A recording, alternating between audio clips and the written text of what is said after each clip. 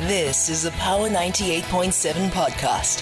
Now we're talking. Subscribe to Power 98.7 podcasts in iTunes or wherever you get your podcasts. There's more on power987.co.za.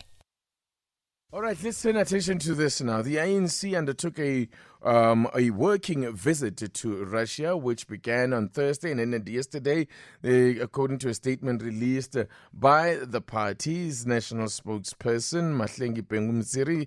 She says that the statement said the visit was at the invitation of the United Russia Party, which is Russia's largest political party, which the ANC describes as a long-standing ally and friend of the ANC. The trip by NEC members came a few days after the Minister of International Relations and Cooperation, Naledi Pandor, reaffirmed ties between the government of South Africa and that of Russia during a visit by the Russian Minister of Energy and Environment. Dr. Pandor insisted these relations cannot be dictated by outside forces. Let's hear more from Mr. Bapela, the Obed Bapela, who is the International Relations Subcommittee Deputy Chairperson of the ANC, joining us on the line. Mr. Bapela, good morning and thank you for your time.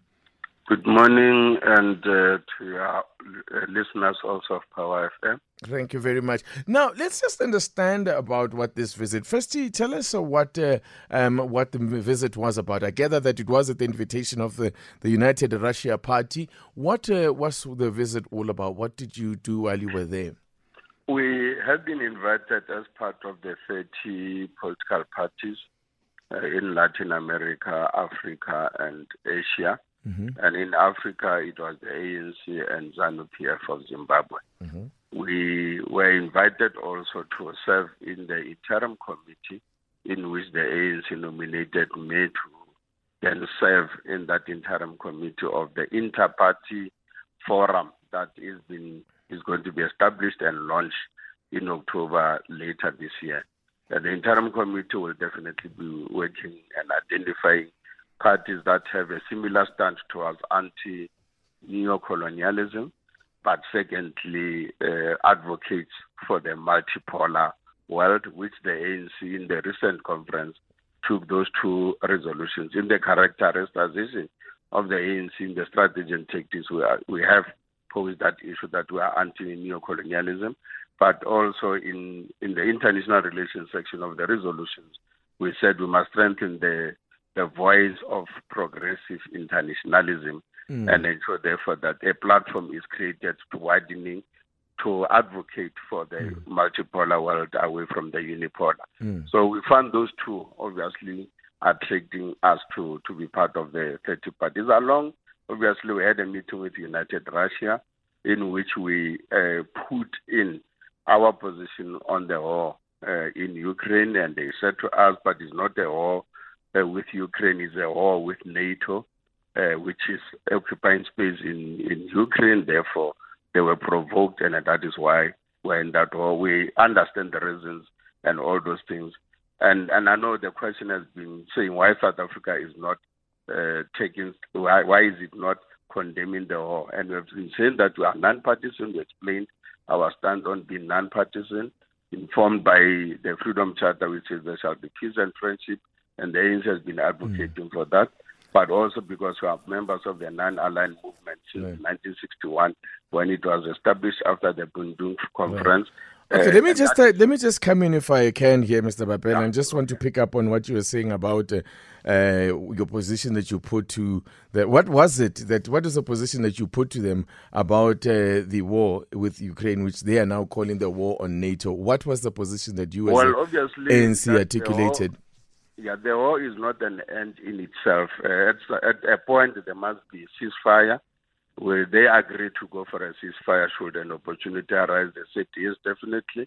No, but that wasn't my question. My question was, what was the position that you expressed about the war? Well, obviously, the issue was that the war is not an end on its means, and it means we cannot just go on war and say we are going to be victorious throughout, because life is lost, as the infrastructure and then other elements suffers in that particular country.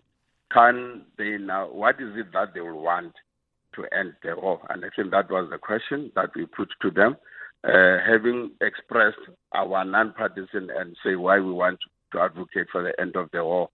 And then they did give us 4 points. And then they also indicated to us China gave them 10 points when the president of China. What is the 4 points that they gave to you?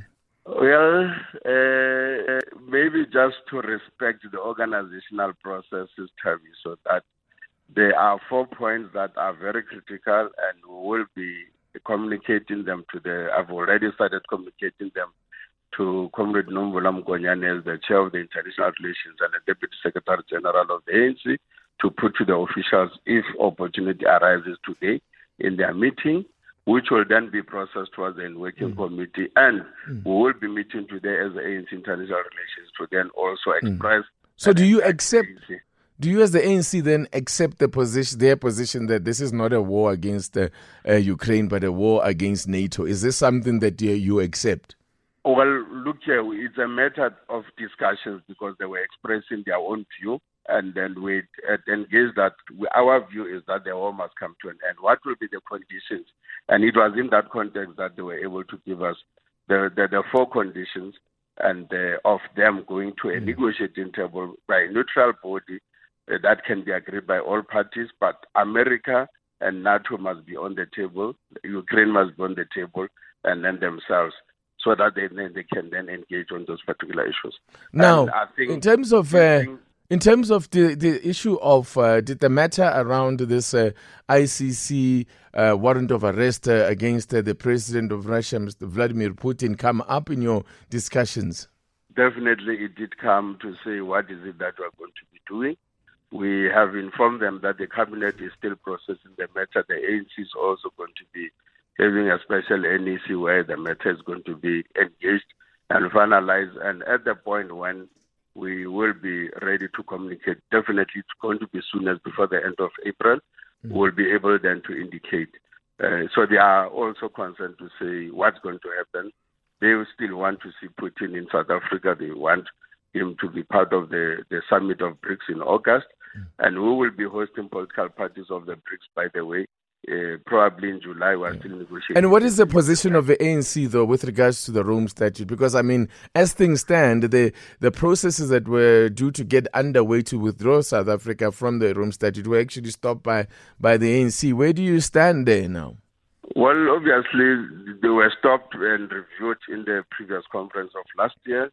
I mean, the last conference last year. And then now the issue, which was agreed that the ANC is looking at, is that reviewing the domestication of the Rome statutes. Other countries have domesticated with certain sections of the Rome statutes not applicable in their own countries. And that then is the power of each government that it might then have to look. And we might then have to look at the ANC based on the recommendations from the cabinet at the point when they were implementing, to say maybe let's not withdraw. But also we are pressurized by other organizations such as the Palestinians who said, if you go, how do we then also achieve our own objective of getting the Netanyahu in Israel also being indicted to come to the Rome Statutes? So we had to look at those factors. However, the domestication of the law is what we might then have to look at as a review. And then Britain has domesticated. As far as you are concerned, do you have a position as to whether the warrant should now be executed? Well, we don't have yet a position because we are still discussing the merits and the law itself in terms of, and also remember we've got a judgment of not arresting Omar al-Bashir at the time, and the High Court had said that we broke the law. And therefore, with this one, it comes at the time when the warrant is already issued, even before the event, whereas the warrant was issued already, the person being in the country. So, but looking at the politics and the law, they tend to contradict because at the time, al-Bashir was the president of Sudan, and there were high level of engagements to give South Sudan independence.